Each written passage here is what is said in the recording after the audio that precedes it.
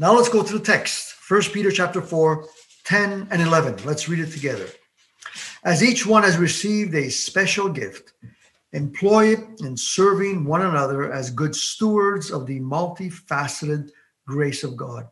Whoever speaks is to do so as one who is speaking actual words of God. Whoever serves is to do so as one who is serving by the strength which God supplies, so that in all things God may be glorified through Jesus Christ, to whom belongs the glory and dominion forever and ever. Amen.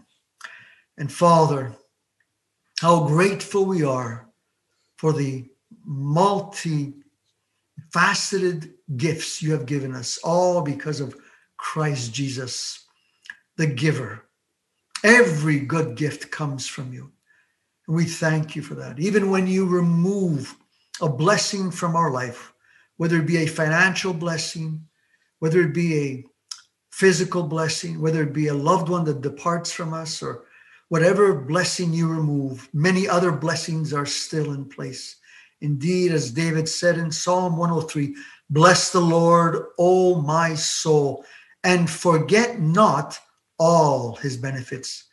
Forgive us when we complain about the benefit that we are missing, that we would like to have in our lives, and ignore all the other benefits. And of course, forgive us when we become so short-sighted that we forget the greatest blessing of all, the death of Christ on the cross, and how he said for us, it is finished. Lord, remind us of this over and over. And as we go through this passage dealing with spiritual gifts, I pray that you would give us light, that you would give us understanding, that you would bless your people, that you would grant them, Lord, understanding with regards to their gift, and that they would employ it for the furtherance of the kingdom, to the glory of your Son's name. This we ask in his wonderful name, Father. Amen. Now, the question that usually comes up with regards to gifts is, are the gifts mentioned in Scripture still valid today? How can I discern what or which gift I have as a believer? Why is there such division amongst believers when it comes to the topic of gifts? Now, obviously, we cannot deal with all these questions in one sermon, but I will deal with this one aspect of the gifts. What does it mean when Peter says here that we are to speak the actual words of God? The actual words of God. Spiritual gifts that you and I received, as I mentioned 3 weeks ago, are not the platform self. Sadly, many have used their gifts to promote self and to garner a following. That is the last thing that should be done when God gives us gifts. We are called to build each other up so that in all things Christ is glorified. What a privilege for us to be living at a time like this, so we can glorify Christ with our lives, with our gifts, with everything we have received from the hand of God. Now, to understand gifts, we need to go back to the Old Testament. So that gives us a right perspective of our current blessings with regards to spiritual gifts. In the Old Testament, there are 3 offices. There were 3 offices anointed by God.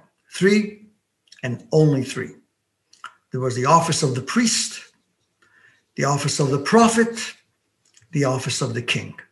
And that's it. So when you see in Scripture, you see these 3 offices anointed by God, therefore enabled to do works that were required by those offices. So the king was able to rule because of his anointing. The prophet was able to give the word and speak on God's behalf to bring the people back to God because of that anointing. The priest was able to instruct, teach, pray, and intercede for the people because of the anointing. That doesn't mean they were without faults. We see that happening over and over. They were men who had flaws and shortcomings and sins, but they were anointed. And God respected that anointing, and the people of God respected the anointing.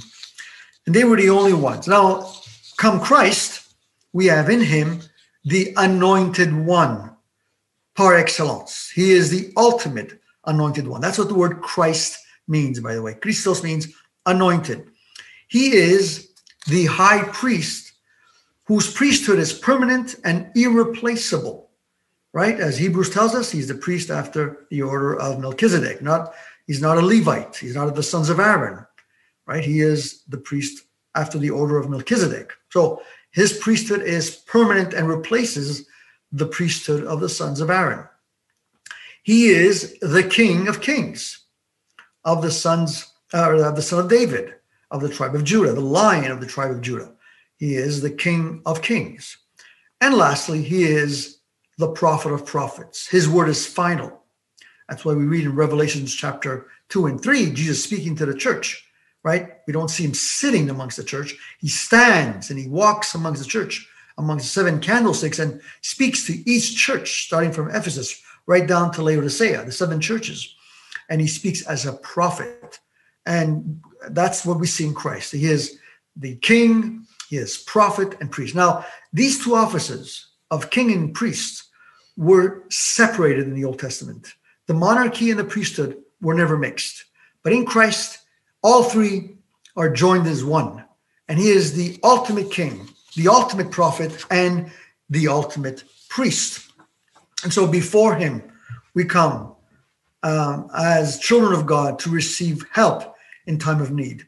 We recognize his scepter of righteousness, his kingdom is in our hearts, and one day will be all over this earth. And he continues to speak to the church today. So he has all the gifts, and there's no gift missing in Christ Jesus. As head of the church, he is fully anointed. However, he's the head. With the head, there's a body. Who is the body? The church, the believers. How wonderful.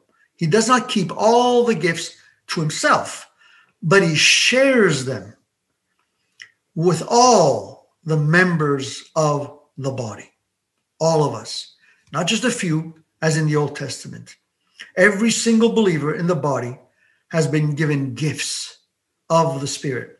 This unique phenomenon is not reserved only for a few amongst God's people or in the church. This extraordinary fact that the Holy Spirit has come on all believers was prophesied by the Old Testament prophet Joel. Listen to these remarkable words. Joel chapter 2, verse 28.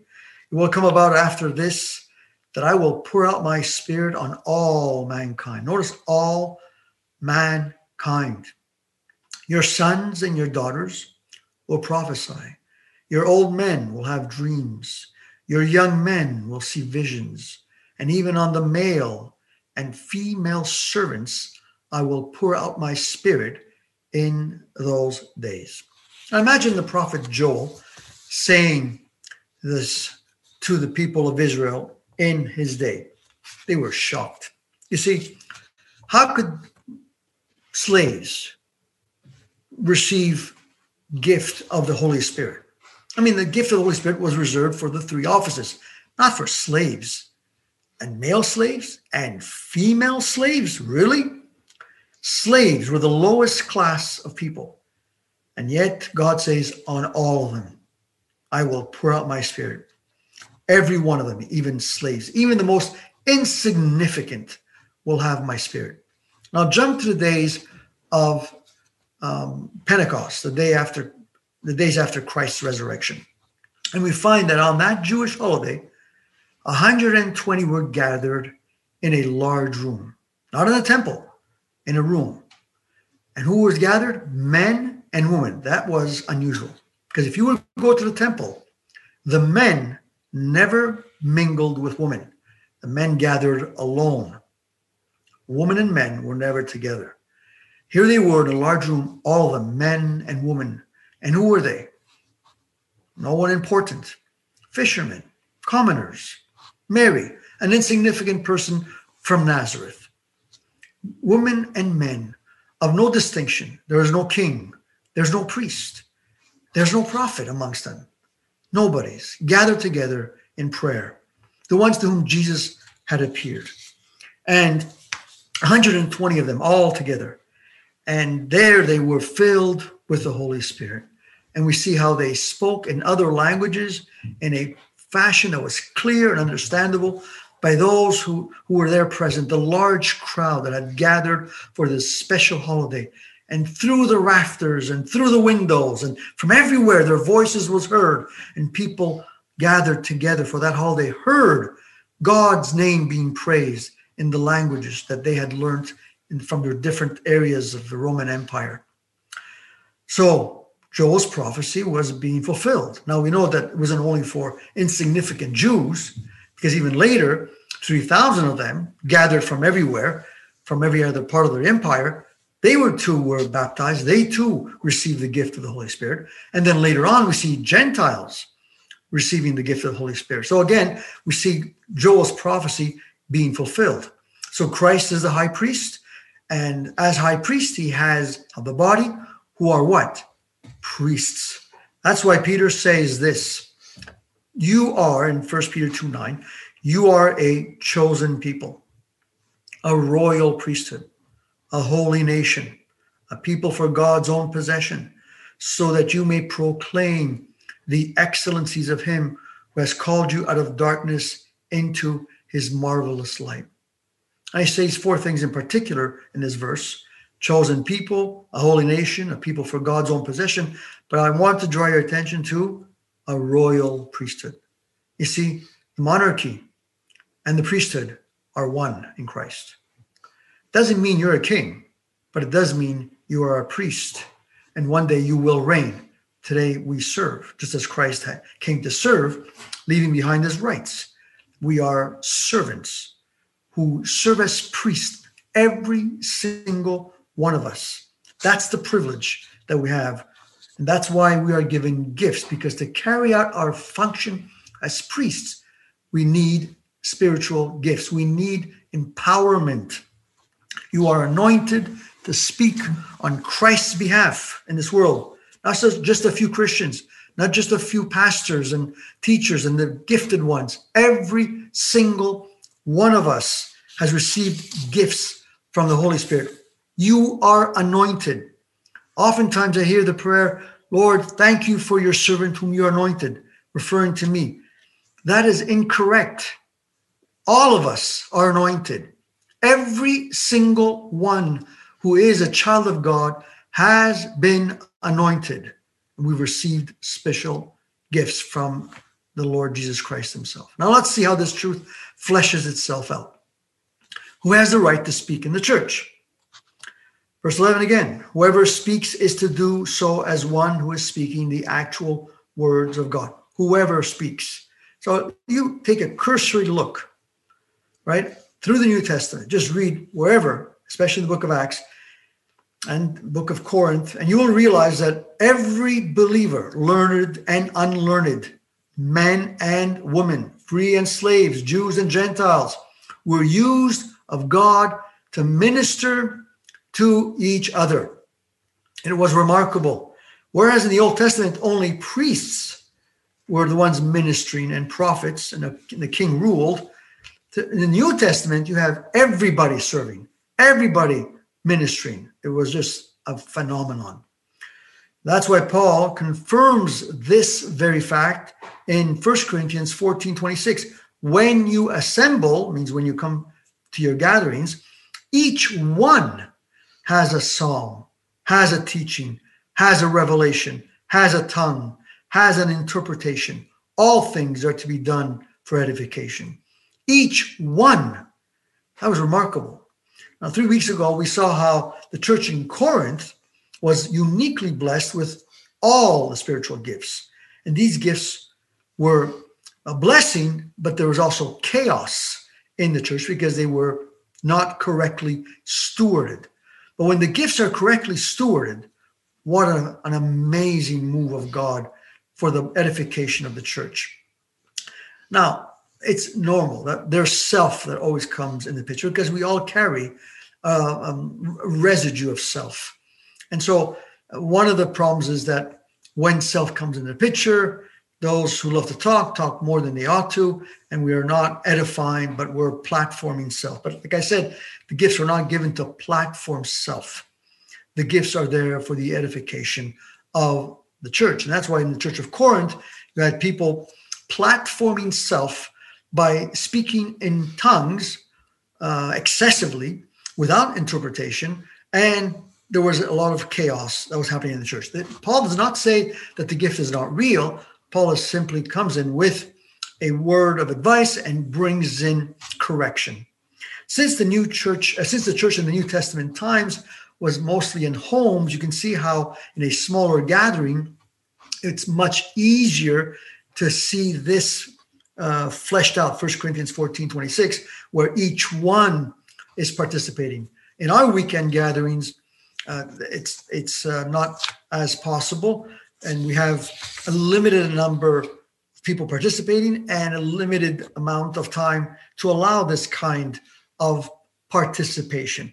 That's why we have home groups, and we encourage people in the home groups to exercise their gifts, to read scripture, to share what the Lord shares with them, the words of Christ. In the New Testament, we see a diversity of gifts on display as opposed to what we see under the Old Covenant. In the Temple of Jerusalem, only the priests and the Levites were working and were moving around. They were either slaughtering animals, offering prayers, offering incense, trimming the candlestick, the menorah, the candle lamp, or changing the breads, singing the praises, and the people of God would participate. There were more spectators than actual participants, than actually being involved. In the New Testament, it's completely different. Completely different. But what we have today, unfortunately, is this understanding that only a few in the church are gifted, only a few can function, only the professionals can work, and the rest are just to be participating by giving their offerings and supporting and just encouraging, but that's as far as it goes. The New Testament concept is completely different. The playing field has been leveled for everyone. No one Christian is more elevated than another. No one is more anointed than another. Each believer is a valuable asset to the body. Each one has been ordained, anointed, and commissioned to bring glory to God with the gift that she has been given. These gifts are to be used not only in the gatherings, but especially outside. That's what we see in the church. They were outside. Look at Stephen before the Sanhedrin. Look at Tabitha with the widows and the poor. They were just everywhere using these gifts. They were just not when they're coming together. The Corinthians were putting themselves on display when coming together, and everyone was speaking in tongues and just to show themselves. But you see the church, if you look at the early church in the book of Acts, wherever they were ministering.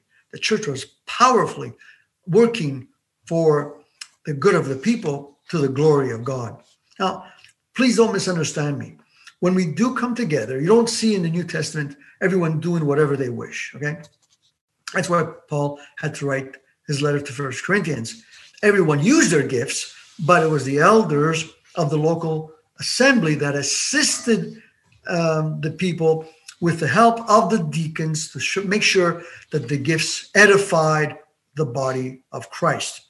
Paul, speaking about the ministry gifts, that is, those who were responsible, the elders of the church, writes this in Ephesians chapter 4, verse 11 and 12. He gave some apostles, some as prophets, some as evangelists, some as pastors and teachers. Why? For the equipping of the saints, for the work of ministry, for the building up of the body of Christ. In other words, he didn't give these men so that they do all the work, so that only apostles and evangelists and pastors and teachers and prophets, they and they alone are anointed. No, they are there to make sure that the anointed church of Christ is unleashed in the world to do the work of the ministry.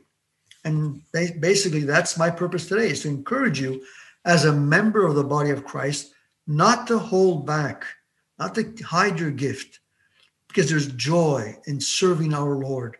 He gave his best to us. He gave everything to us. Don't hold back. Edify others, bless others with the gift the Lord has given you. What are we to speak? Again, whoever speaks is to do so as one who is speaking actual words of God. So what are we to be saying one to another? The actual words of Christ, not just any words. Some people, unfortunately, love to hear the sound of their voice, and they quickly speak and they eagerly share. But that we must be in guard against that. We are not encouraged to say whatever comes across our minds. You'll remember in Malachi chapter 3, we read that passage 3 weeks ago, when those who feared the Lord spoke one to another. And a book of remembrance was kept. And in that book, the words are mentioned. Isn't it remarkable that when we stand before the Lord one day, the words we said one to another, the phone calls we made, the cards we sent, every prayer that was offered will be highlighted. They're not highlighted today. They're insignificant. Everything else is highlighted in the world, right? It's normal. COVID-19 gets a lot of attention. But what's going to take a lot of attention one day, what is going to be highlighted, will be the words that we shared one with another, the words of Christ. I know from experience, the more I meditate God's word, and the more I speak the actual words of Christ. If you want to make sure that you are speaking the actual words of Christ, let Psalm 19 be your constant prayer.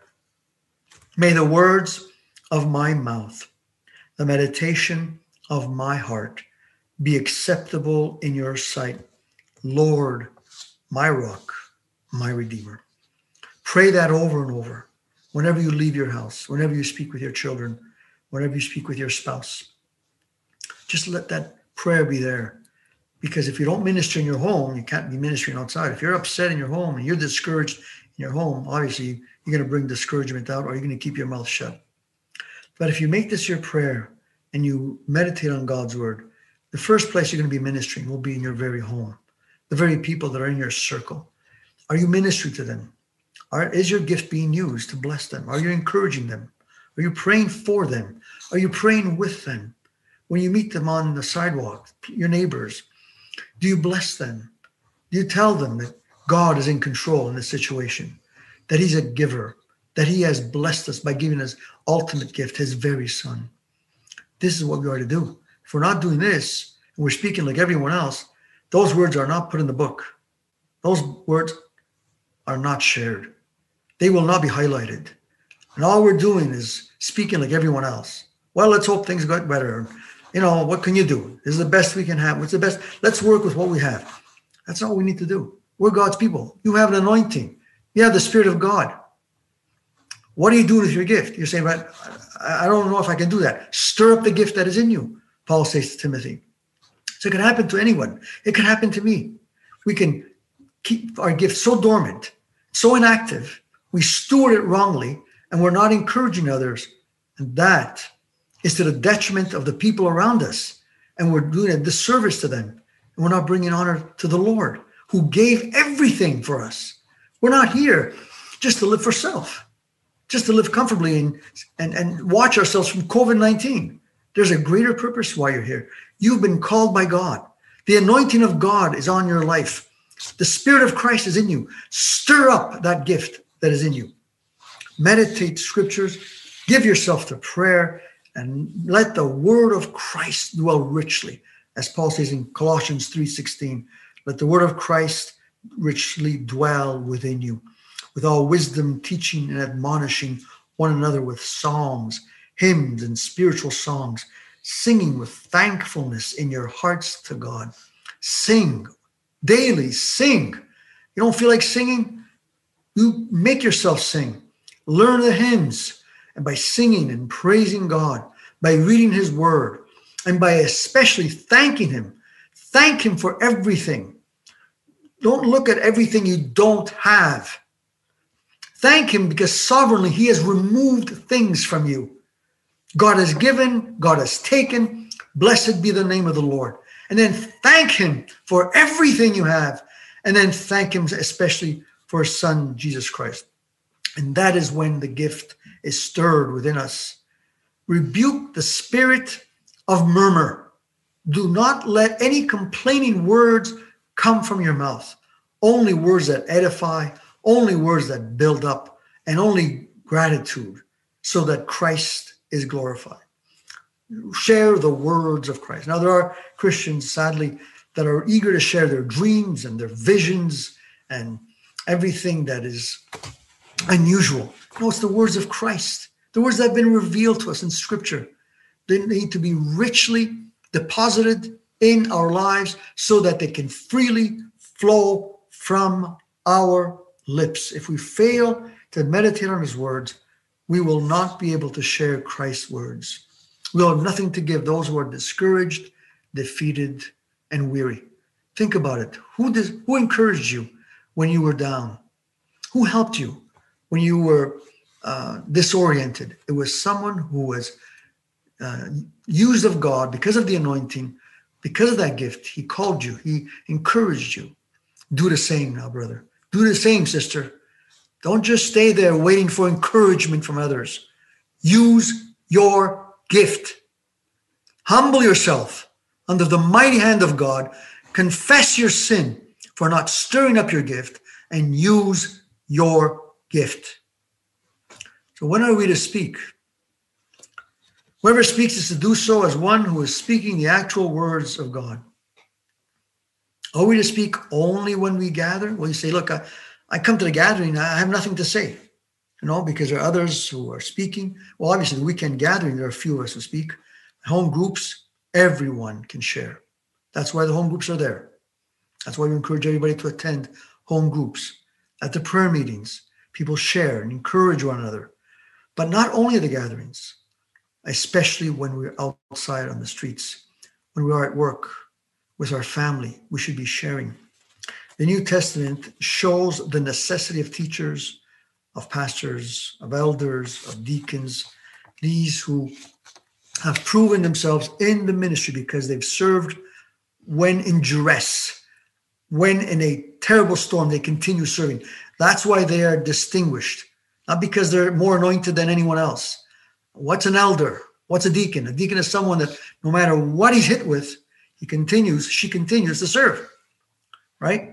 And God's word shows us the importance of these men and these women in the church.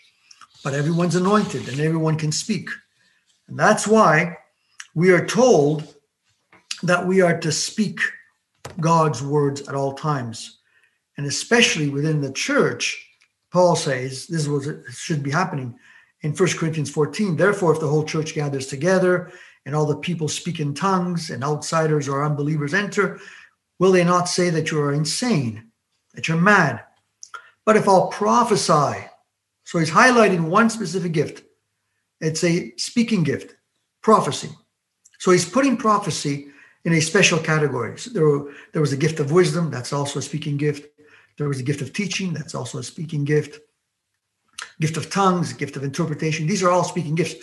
But he's isolating prophecy, notice. But if all prophesy, and an unbeliever or an outsider enters, he is convicted by all. He is called to account by all. The secrets of his heart are disclosed, and he will fall on his face and worship God, declaring that God is certainly among you.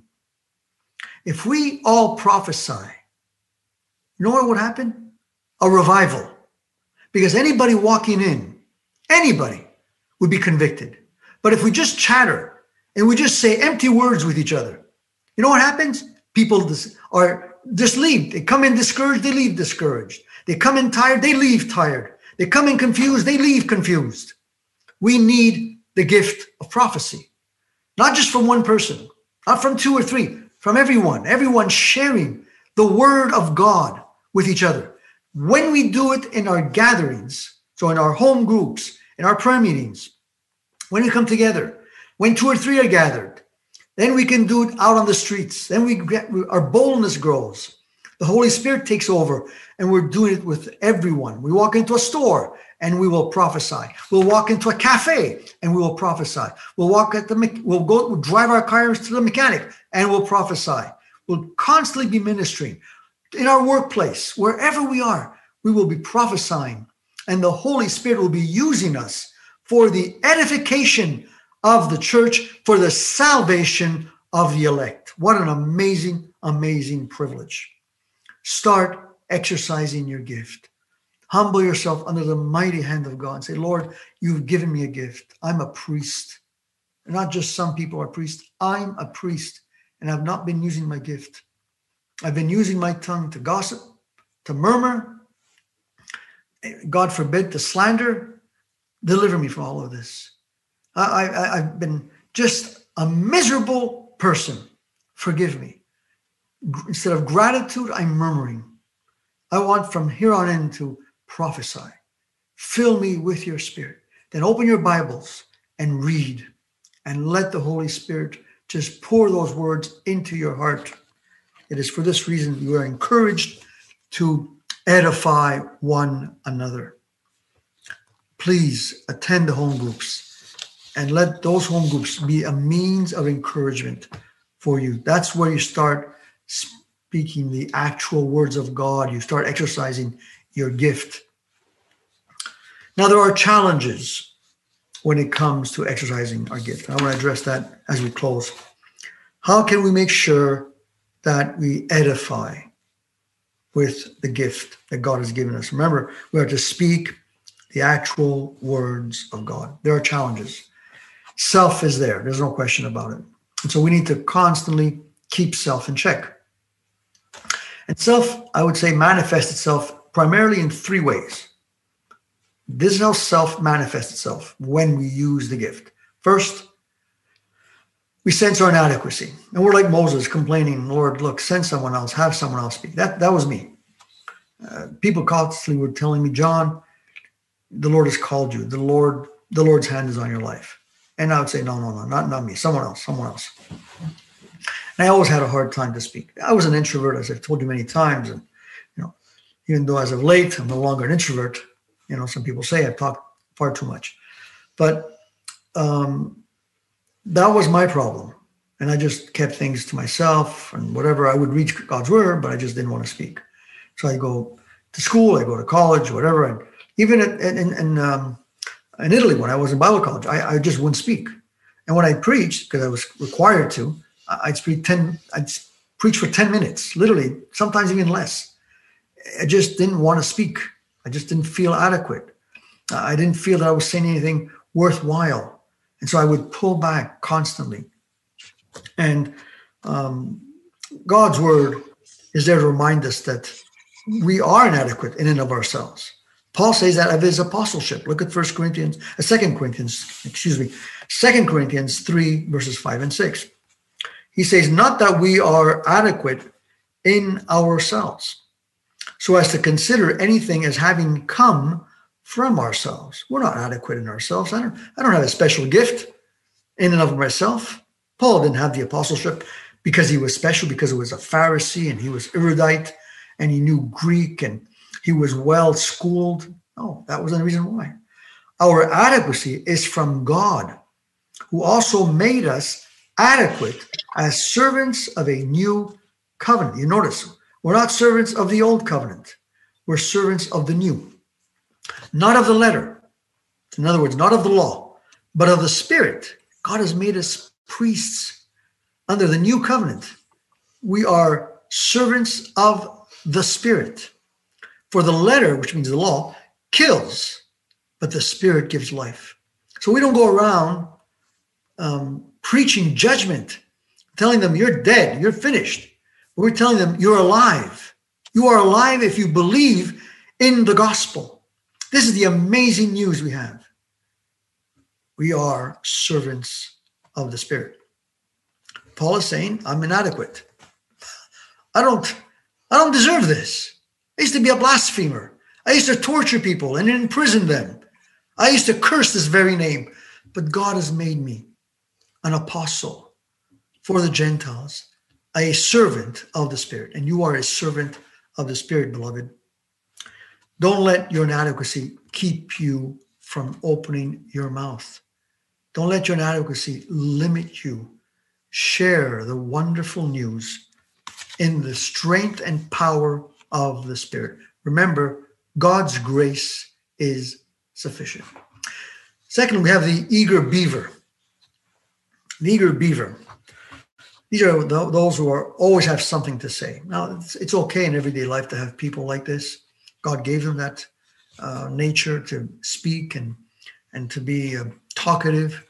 They're the ones who love to talk and just be the life of the party, if you would. But when it comes to spiritual gifts, we have to be on guard against just speaking whatever crosses our mind.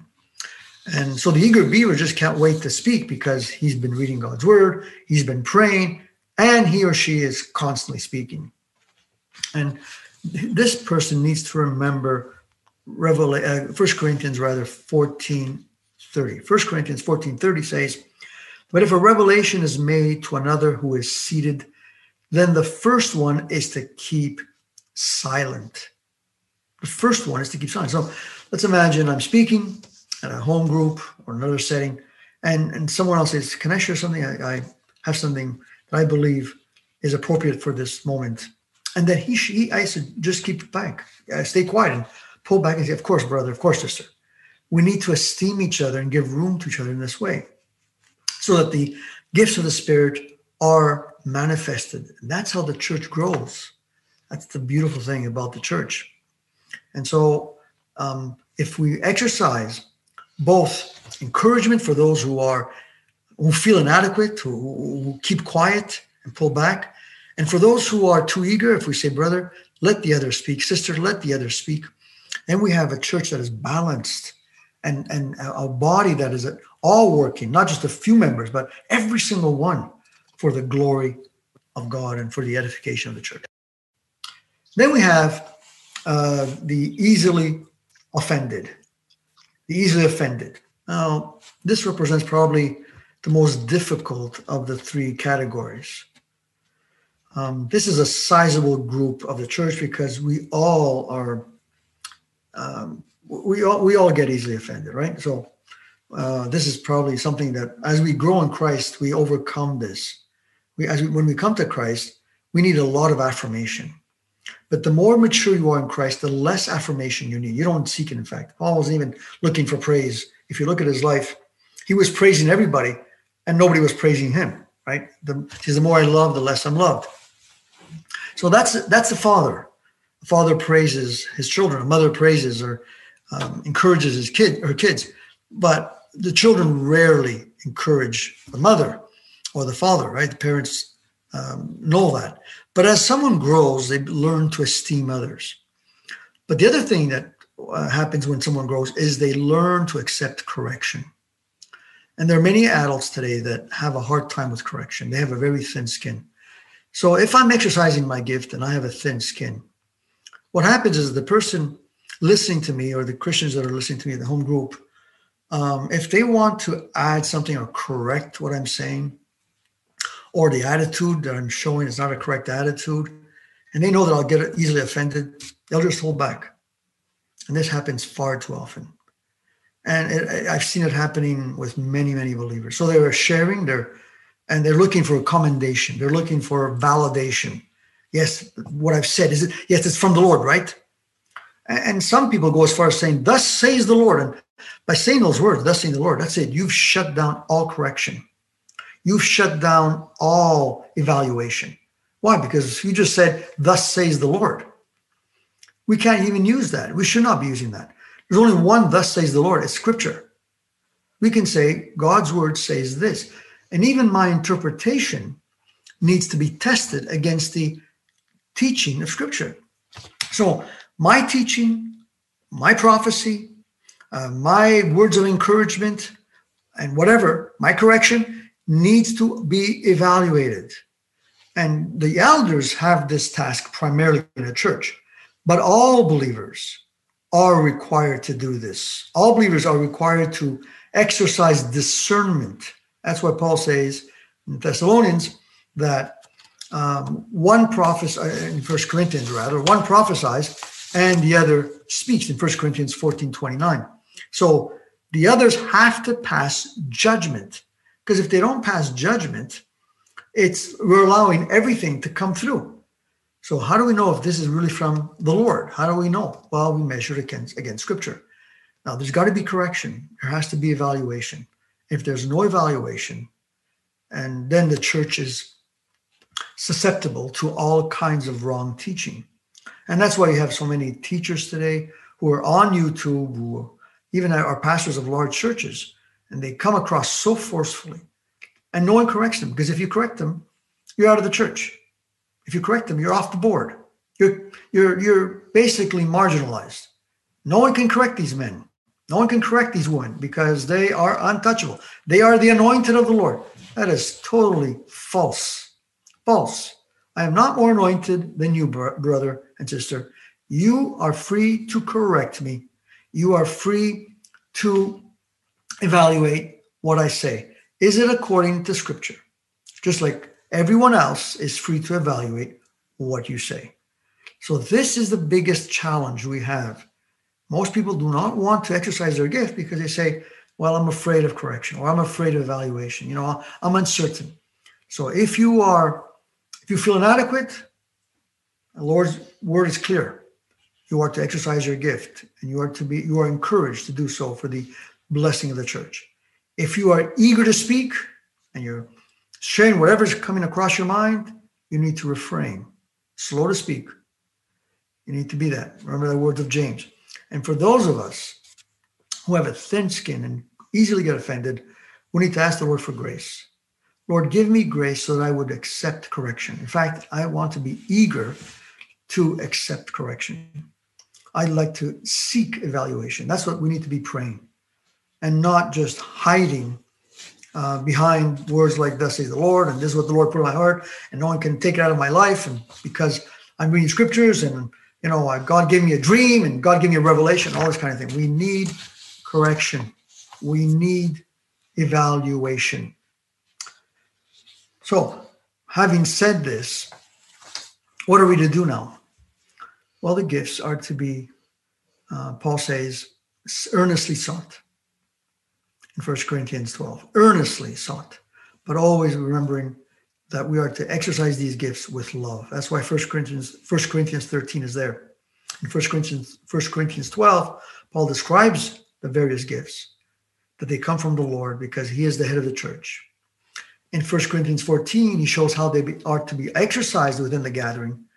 And then in 1 Corinthians 14, that's right. And then in 1 Corinthians 13, sandwiched between these two, Paul speaks about the supremacy of love. When I love the Lord, I will love the church. And I will not be concerned about what they say about me. I will not be concerned about how they criticize me, how others, if I speak to them about Christ. I will love them as well. I will love people because I love the Lord.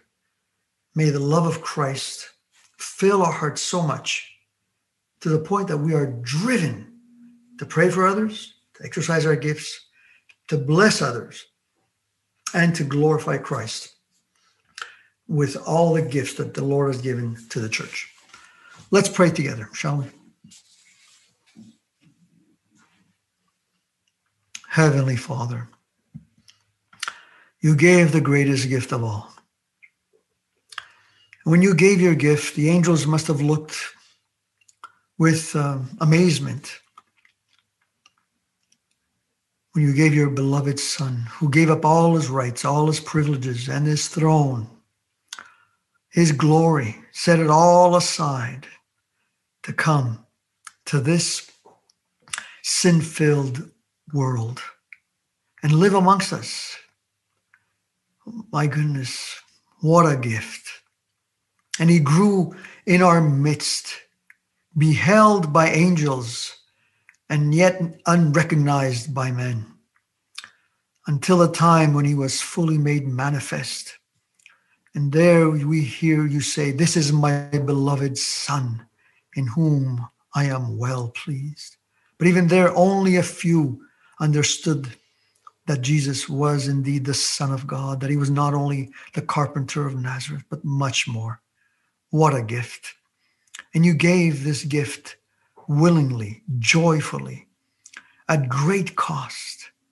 While many do not accept this gift and many do not recognize it and understand it, you continue to use this gift for the salvation of your elect. Heavenly Father, if you've given so much and you give so freely, forgive us for holding back. Forgive us for exercising our gifts whenever it is convenient to us. Show us how to lay down our lives for the sake of the elect. Show us how to love each other, to go out of our way for each other, and to go out of our way for people who live on our street, the ones we work with, to exercise our gift, to share the words of the gospel, that Jesus came to die for sinners, so that whoever believes would repent and have eternal life. Lord, I just pray that the words of Christ would be so readily available on our lips, that we would bless everyone who we meet, those who cross our paths. There are so many discouraged, so many who are downtrodden, so many who are just weary, so many on the verge of depression, and others who even have suicidal ideation. And Lord, there we are silent. Forgive us and empower us, fill us. This is the time when we need your empowerment as a church. I prayed for every member of LCF. I prayed for the entire church, whether they belong to LCF or other churches. I pray that you would use us powerfully for the glory of your Son's name, Father. Holy Spirit, equip each one of us. Deliver us of our fears. Help us to crucify self. Help us not to give attention to negativity. Help us not to live compromising lives, but to walk in righteousness so the words of Christ would flow from our lips and bless those around us. Thank you for the privilege, O Lord, of gathering today. Thank you for everyone who's come, and we look forward to meeting in person next Saturday. Pray, O Lord, all of this in the precious and glorious name of our Lord, our high priest, our King, and our ultimate prophet. In his name, amen.